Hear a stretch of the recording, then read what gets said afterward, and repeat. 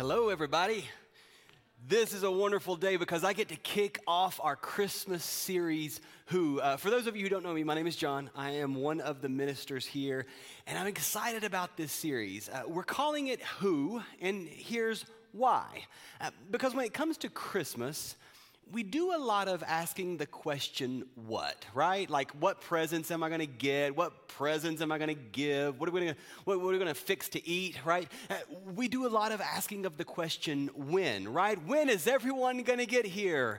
When is everyone going to leave, right? We ask that question, when. But the question is who? Who is this season all about?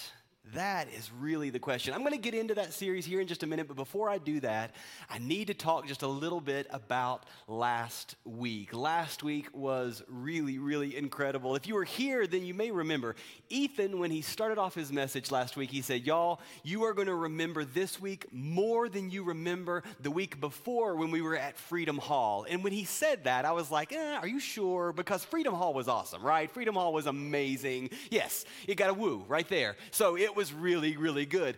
But last week was even better. It was just such an incredible time. It was Compassion Sunday.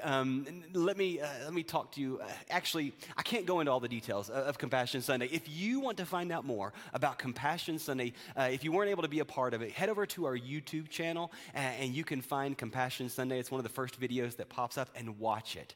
I can't go into everything, but what I can tell you is this. At the end of the service, we all got an opportunity to sponsor children with Compassion International. Now, let me tell you a little bit about these kids. The first 50 that they sort of had available for us to sponsor, they were in the immediate vicinity around a church in Ecuador that we have sponsored through the organization. It's a church planting organization called Stadia. Well, we sponsored those children so quickly they had to find more, and so they found there were 50 more kind of in that same sort of area, and even that was not enough for you guys, and so you kept sponsoring and you kept sponsoring. At last count that I heard, we have sponsored 232 children in Ecuador around this church plant. Isn't that awesome? So cool. Yeah, that deserves a woo too, right?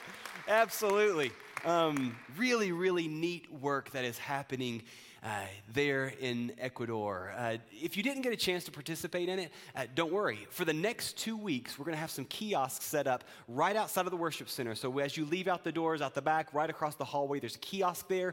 You can have an opportunity to change a life. $38 a month. It's an incredible organization. They're doing amazing work. And like I said, it started with a church plant that we are also supporting through Stadia. That church plant launched a couple of weeks ago, and already they have baptized 10 people in that church. I'm sorry, a couple of months ago, and already they've baptized 10 people. So amazing work going on. If you're joining us online, then we'd love for you to participate as well. There should be a link in the chat where you have the opportunity to find out more about Compassion International. It's a great, great thing that we have been able to be a part of, and we're excited about the work that Jesus is doing in Ecuador. And now we get to go from Freedom Hall to Compassion Sunday to now kicking off Christmas, which I know is a huge thing for lots of people as well. So that's an exciting thing. I'm going to kick off the series today. And then at 9 a.m. on Wednesday, many of us are gathering here to decorate the interior of the church. And so if you're one of those people who just loves decorating for Christmas, come on out and join us. We'll have the coffee brewing by 9. By midday, noon or so, we're going to wrap up. We'd love to have you. And then when everybody else gets here next weekend, we're going to be all Christmased up here at First Christian. It is going to be a wonderful thing. So it's been a fun few weeks. It's a fun time at First Christian right now. And let me tell you something about today. Today, as I kick off this series, you are going to get an opportunity. You're going to get an opportunity to participate in the Christmas season, maybe in a way like you've never participated in it before. Now, if you've been here the last few weeks, you're probably getting tired of us hyping up the stuff that we're doing, right? We told you that Freedom Hall was going to be amazing, and then we told you that Compassion Sunday was going to be this incredible way of starting off our next 150 years, and now I'm telling you that you're going to get the opportunity to participate in Christmas like you never have before. But here's the deal. We said Freedom Hall was going to be amazing, and what was it? Amazing. Woo. Then we told you Compassion Sunday was going to be incredible, and man, 232 children sponsored. It was incredible. So I'm not overhyping the opportunity that you are going to get today to participate in the Christmas season like never before. And it starts with a simple question. The question, who? Say it with me. Ready? 1, 2, 3. Who? We are asking the question who, and here's why. Because who matters? That's not a question. That's a statement. Who matters? And you all know that who matters, right? Every time your phone rings, who matters? Some of you may be too young to realize this, but caller ID hasn't always existed on phones. I mean, like phones existed like 150 years without caller ID. It was like the late 80s before it became available. And most of us didn't get it on our homes or on our phones till like the 90s. And so back then, before caller ID, that phone rang and you were flying blind. Like you had no idea who was going to be on the other end of the line when you said hello. And I'll tell you something else about this. You see, I was in middle school in the late 80s, early 90s, and I could have saved myself so much embarrassment if I had had caller ID, because every time I would have seen that one of my mom's friends was calling, I would not have answered it, and here's why. Because as a middle school kid, I had a really high voice. My voice didn't start getting lower until I was like in high school. And so late 80s, phone rings, I pick it up and I go, hello? And if it was one of my mom's friends, they would inevitably say, well, hello, Rebecca. As a 7th grade boy, it is so humiliating to be called Rebecca, right? So I'd be like, no, this is John. But if I'd had caller ID, I would have found out who, because who matters, and that's what all of us do. Who matters when you're invited to a get-together, right? You're invited to a get-together, and what do you ask? Who's coming, right? And that makes a difference, right? It'll make a difference in how long you think about the outfit you're going to wear. It'll make a difference in how long you spend getting your hair ready. Who really does matter? It makes a difference. And who matters at Christmas too? And that's a statement, not a question. Who matters at Christmas? If it were a question, it would be an easy question to answer, right? Like, let me pose it as a question. Who matters at Christmas? Jesus, right? Maybe I think I heard somebody say Santa. No, that is incorrect. I'm assuming at some point today somebody's going to go, Santa, because they don't want to be caught, be the one who said Santa. Yeah, we all know the church answer. It's Jesus, but let's dig a little deeper. Like, who do you really think Jesus is? What was his purpose, his significance? What was the accomplishment? Because here's the thing. When we've determined who someone is, it impacts our behavior. When we look at the caller ID and we find out who we decide accept, decline, or maybe later. When we're invited to the party and we find out, you fix your hair or you show up in sweatpants, right? Because who matters, and it impacts our behavior. Think about it like this. Who determines how? What I think about, how I feel about who determines how I respond. And that's what we're going to be wrestling with throughout this series this December. As we kick off the series today, I want to pose a couple of questions. And hopefully, if we've done our job, then throughout the next few weeks, you have kind of wrestled with these questions the entire time, okay? The couple of questions are this. Is it crystal clear to you who Jesus is? And how are you going to respond? Is it crystal clear to you who Jesus is? And how are you going to respond? It will make a difference. Is the child born in Bethlehem one among many things that will be on your heart and mind, or will he hold some sort of place of priority? Is this story that we celebrate just another story among the elves and the angels and the Griswolds and the Hallmarks? Or is there something different? Is there something better about this one? And it all goes back to who? Is it crystal clear to you who Jesus is? And how are you going to respond?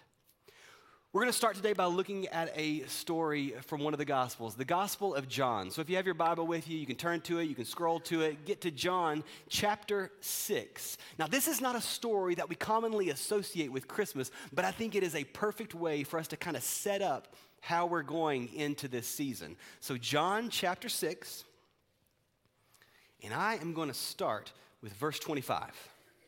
John chapter 6, verse 25. When they found him, that's Jesus, when they found him on the other side of the lake, they asked him, "Rabbi, when did you get here?" And Jesus was super annoyed. It doesn't say that in your Bible, but believe me, it's true. And here's why. Because the day before, Jesus had performed this really miraculous sign. Over 5,000 people were there, and they were hungry, and he took 5 loaves and 2 fish, and he fed them all with more to spare. And Jesus then had gotten onto a boat to sail off to kind of be by himself, to head to the other side of the lake. And he gets to the other side of the lake the next day, and all of the people are there, and they're acting like they didn't get the bread. So Jesus is a little bit annoyed. Jesus answered, "Very truly I tell you, you're looking for me not because you saw the signs I performed, but because you ate the loaves and you had your fill. Listen, don't work for food that spoils, but for food that endures to eternal life, which the Son of Man will give you. For on him, God the Father has placed his seal of approval." And then they asked, "Well, what would we got to do to get that? I mean, that sounds wonderful. Food that doesn't spoil and it'll keep us satisfied through eternal life. What must we do to do the works that God requires?" And Jesus said, "The work of God is just this: believe in the one he has sent." So the book was written by one of Jesus' friends, John. And John decided that he was going to arrange his book in a certain way and do some certain things throughout this book. And one of the things that John decided to do is he's going to have a series of what he calls signs. He says it over and over again throughout his gospel. Jesus performed this miraculous sign, or the people got to see this miraculous sign, or the people didn't understand that it was a sign. So we need to talk just a little bit about the idea of signs. What you guys know about signs is that signs point to something, right? Signs are not the thing in and of themselves. When you're going to the beach, right, you don't like see the sign that says how much further you've got to the coast and like pull off the interstate and you're like, "Hey, everybody, 127 miles to the coast. Let's all take a picture," right? This sign is incredible. You don't do that because the sign is not the thing. The sign merely points to the thing. But here's what's going on in this story that we're reading today. Jesus had been going about performing miraculous signs, and his purpose was to point them to his true identity so that they would want and yearn for him more. But the people did not see the signs as signs. They saw the signs as the spectacle. The signs weren't a sign pointing to something. To them, the signs, well, they were the thing. And what Jesus tells them in a nutshell is this: you're not coming to me because the sign convinced you of my true identity. You just want more tricks. You just want a greater spectacle. Remember, Jesus had just performed this miracle of the loaves and the fishes. And so he talks about food that'll spoil. He says to them, "Listen, I know the bread was a neat thing, but that bread's going to get moldy. The fish are going to go rotten. You don't need more fish. You need more me. You don't need another spectacle. You need a Savior." I know some of you might be thinking, right? You might be thinking, okay, but what this got to do with Christmas? Let's talk about baby Jesus. I don't know. We're going to get to baby Jesus, but right now we're going to listen to big Jesus because he's going to help us prepare for that story. And this right up here, this is the takeaway that I want you to take into your Christmas season. Don't let the spectacle of Christmas rob you of a special season with your Savior. Don't let the spectacle rob you of a special season with your Savior. The decorations, oh man, the decorations are wonderful, right? The Christmas carols, they're so much fun. The Christmas cards, I gotta be honest, I think the Christmas cards are a little bit of a nightmare, and I think it's because I had kids. Because when you have kids, little ones, and you're trying to make the Christmas card, I can remember myself with my 3-year-old being like, you smile for the camera, or I promise, I'm calling Santa, and it's lumps of coal. Everybody, every Emmert, lumps of coal. The Christmas cards can be a bit of a nightmare. Every time I see a Christmas card with kids, I'm like, what did they have to do to get them to smile? But aside from the Christmas cards, everything else, it's awesome, right? Christmas is so much fun. The trees, the manger scenes, the food. I'm like the people wanting more bread. If Jesus had multiplied buttered Sister Schubert's rolls, I would have been right there with them, right? I'd be like, man, Jesus, you're great, but those rolls, right? These things are what we get to do. They are not who we get to celebrate. And the point is, who? It's so easy for the spectacle of Christmas to replace our worship and our reflection, our true worship and true reflection on the life and the work of Jesus. And I encourage you, don't let the spectacle rob you of a season that can be really, really special. I think in this moment, Jesus was pretty clear. I think that he was making sense, except they didn't think so. They were still a little fuzzy to him. So the conversation goes on. Let's head back. John chapter 6, let's go to verse 30. So they asked him, what sign then will you give us so that we can see it and believe you? I mean, what will you do? Which is so funny because he's like, were the loaves and the fish not enough, right? Was the walking on the water? I mean, that was pretty significant. But they're still asking, what sign will you do? And then they bring up a story that they all remembered from their past. Our ancestors ate the manna in the wilderness. As it is written, he gave them bread from heaven to eat. And Jesus said to them, listen, very truly I tell you, it wasn't Moses. It wasn't Moses who gave you the bread from heaven. It's my Father who gives you the true bread from heaven. For the bread of God is the bread that comes down from heaven and gives life to the world. Sir, they said, that bread sounds delicious. They basically continue to ask, always give us that bread. And then Jesus declares, it's me. It's me. I am the bread of life. Whoever comes to me will never go hungry, and whoever believes in me will never be thirsty. So in their attempt to get more bread, they bring up this story of Moses and manna. Just so we're all on the same page, remember with me, Moses was called to lead people out of Egyptian slavery, and as they wandered in the wilderness to go to the land that God had provided for them, God would provide this kind of flaky bread-like food for them. The scriptures tell us every morning the dew would dry, and there covering the ground would be these flaky dots, about the size of a popcorn kernel. And the scriptures also tell us that the dots tasted like wafers made with honey, which sounds pretty incredible, right? I mean, it's like God is providing Kellogg's Honey Smacks every morning for all of the people.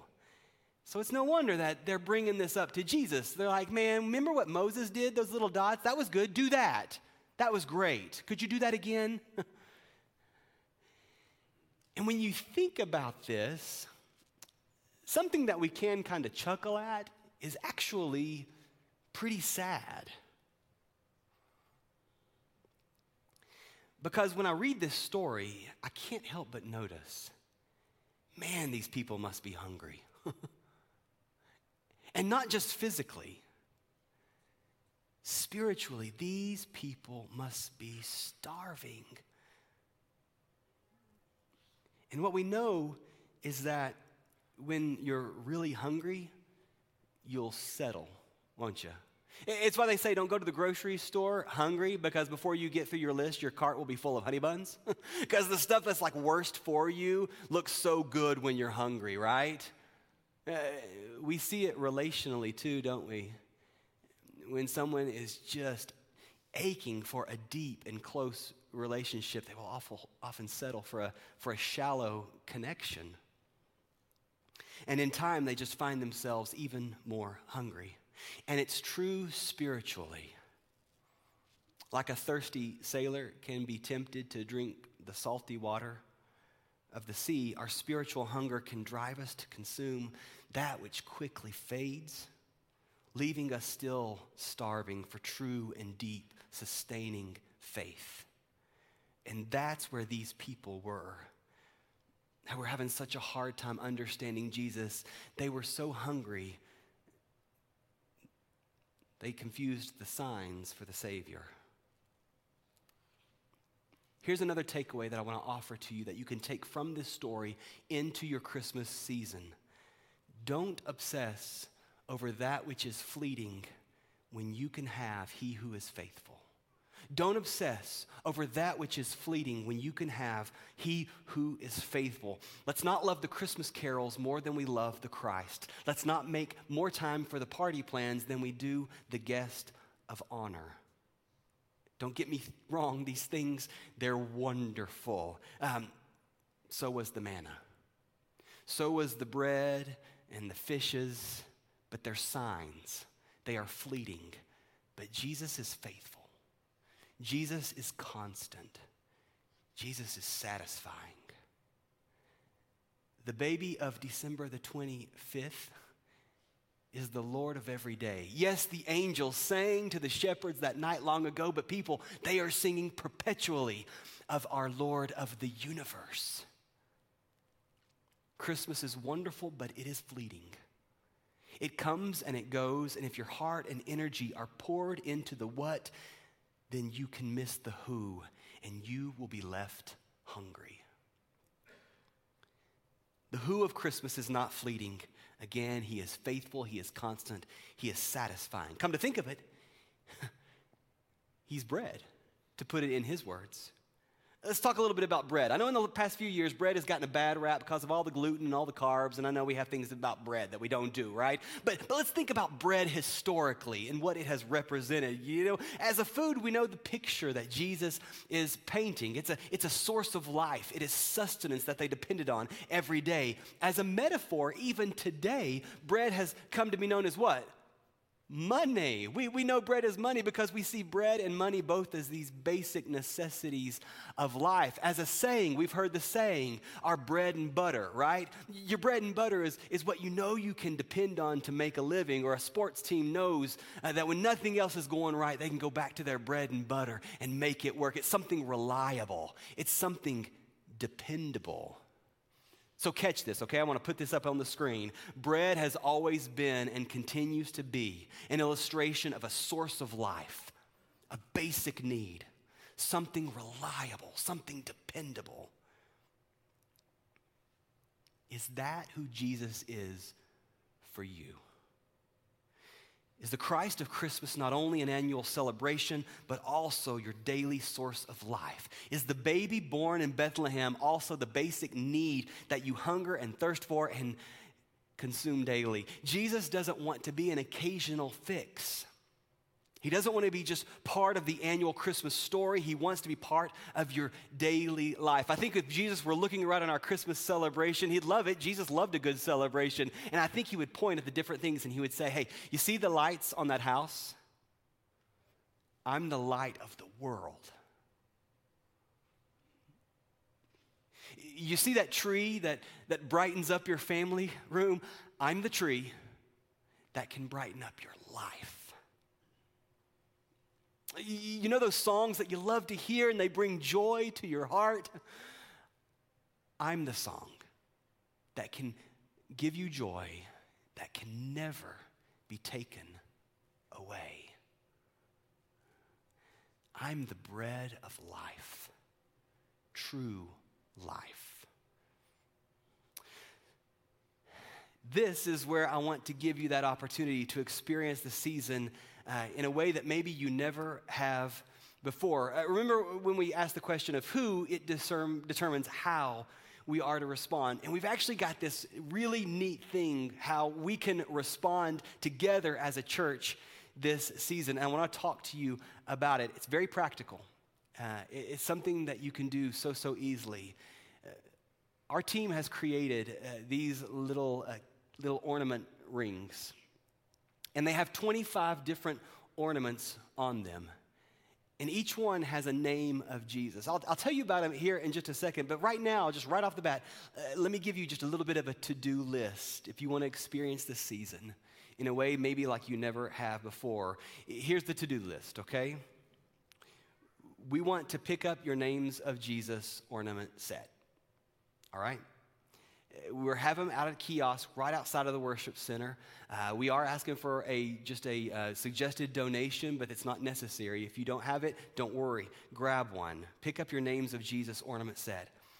Then we want you to buy, kind of on your own, locate a pack of ornament hooks. You probably have those laying around your house somewhere in last year's Christmas decorations, or head by Hobby Lobby or somewhere. Grab a pack of hooks. And then each day what you do is you read one of these,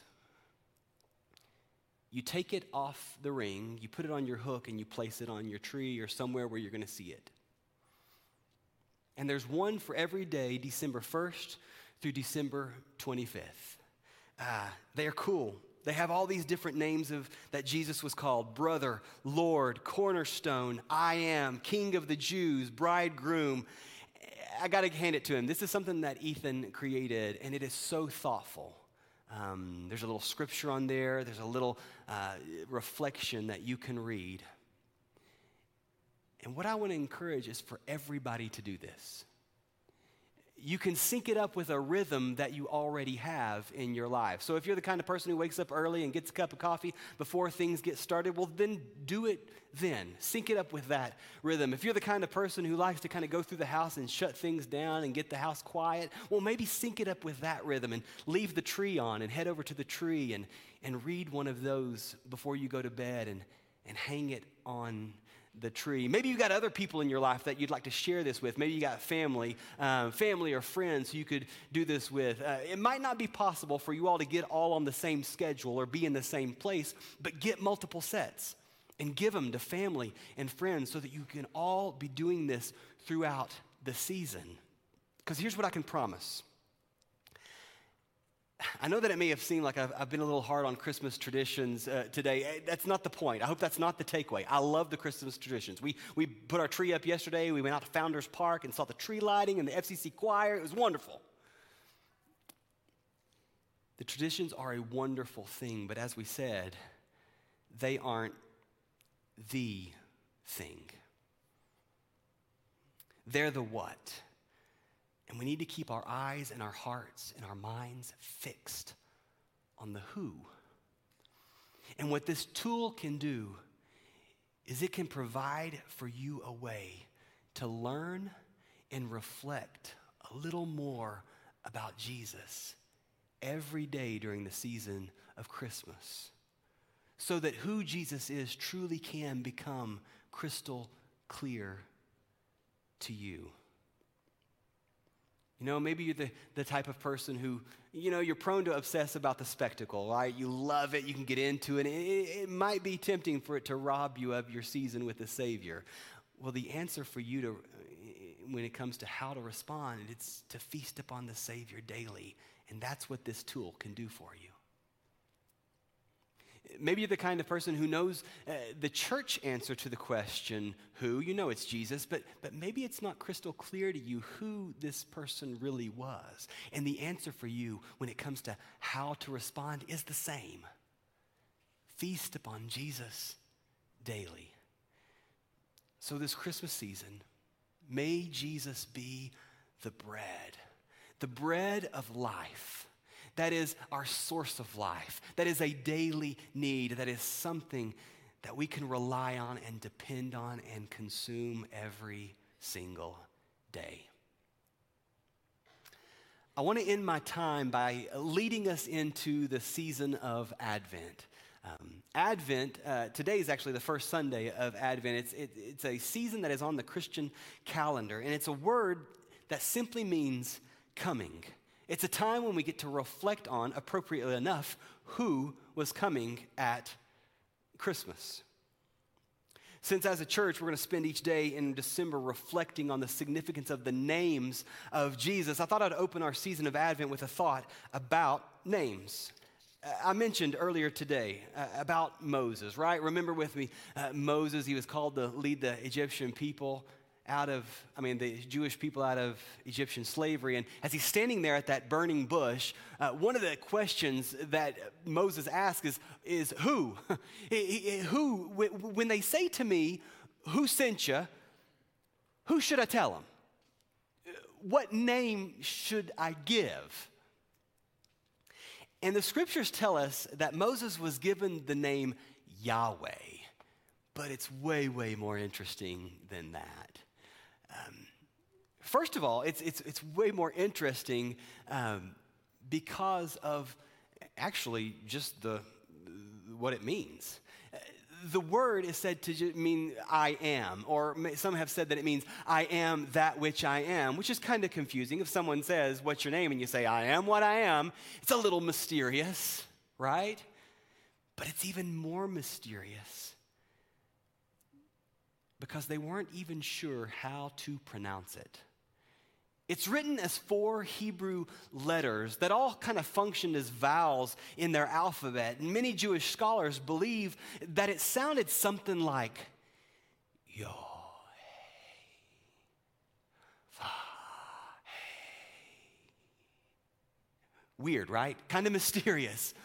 They believed that maybe the name of God sounded like breathing. And they believed it so sacred they wouldn't even try to pronounce it. But God did not want to remain in mystery. And that's what we celebrate in Advent. Jesus comes to bring clarity into the mystery. While Moses knew God only as I am, Jesus many times completed the thought. I am light. I am life. I am the way. I am living water. I am bread. So as we light the first candle of Advent, we remember that Jesus comes to make God known to us, to make known how deeply God loves us, to make known that God, though seemingly so lofty, so high up, so powerful, so mysterious, is actually right here with us. So please stand with me as we light the first candle in the season of Advent.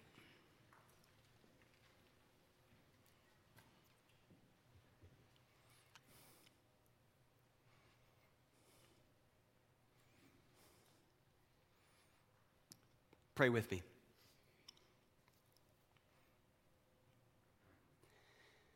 Heavenly Father, we thank you for this season that's ahead. We thank you for the moments like this that we have to remember that our source of life, our sustenance in this world, it's not the Christmas spectacle we get to participate in, but it's you. Thank you for wrapping yourself in flesh and dwelling among us in Jesus. Thank you for bringing clarity out of the mystery. It's my prayer for our church that as we go through this season,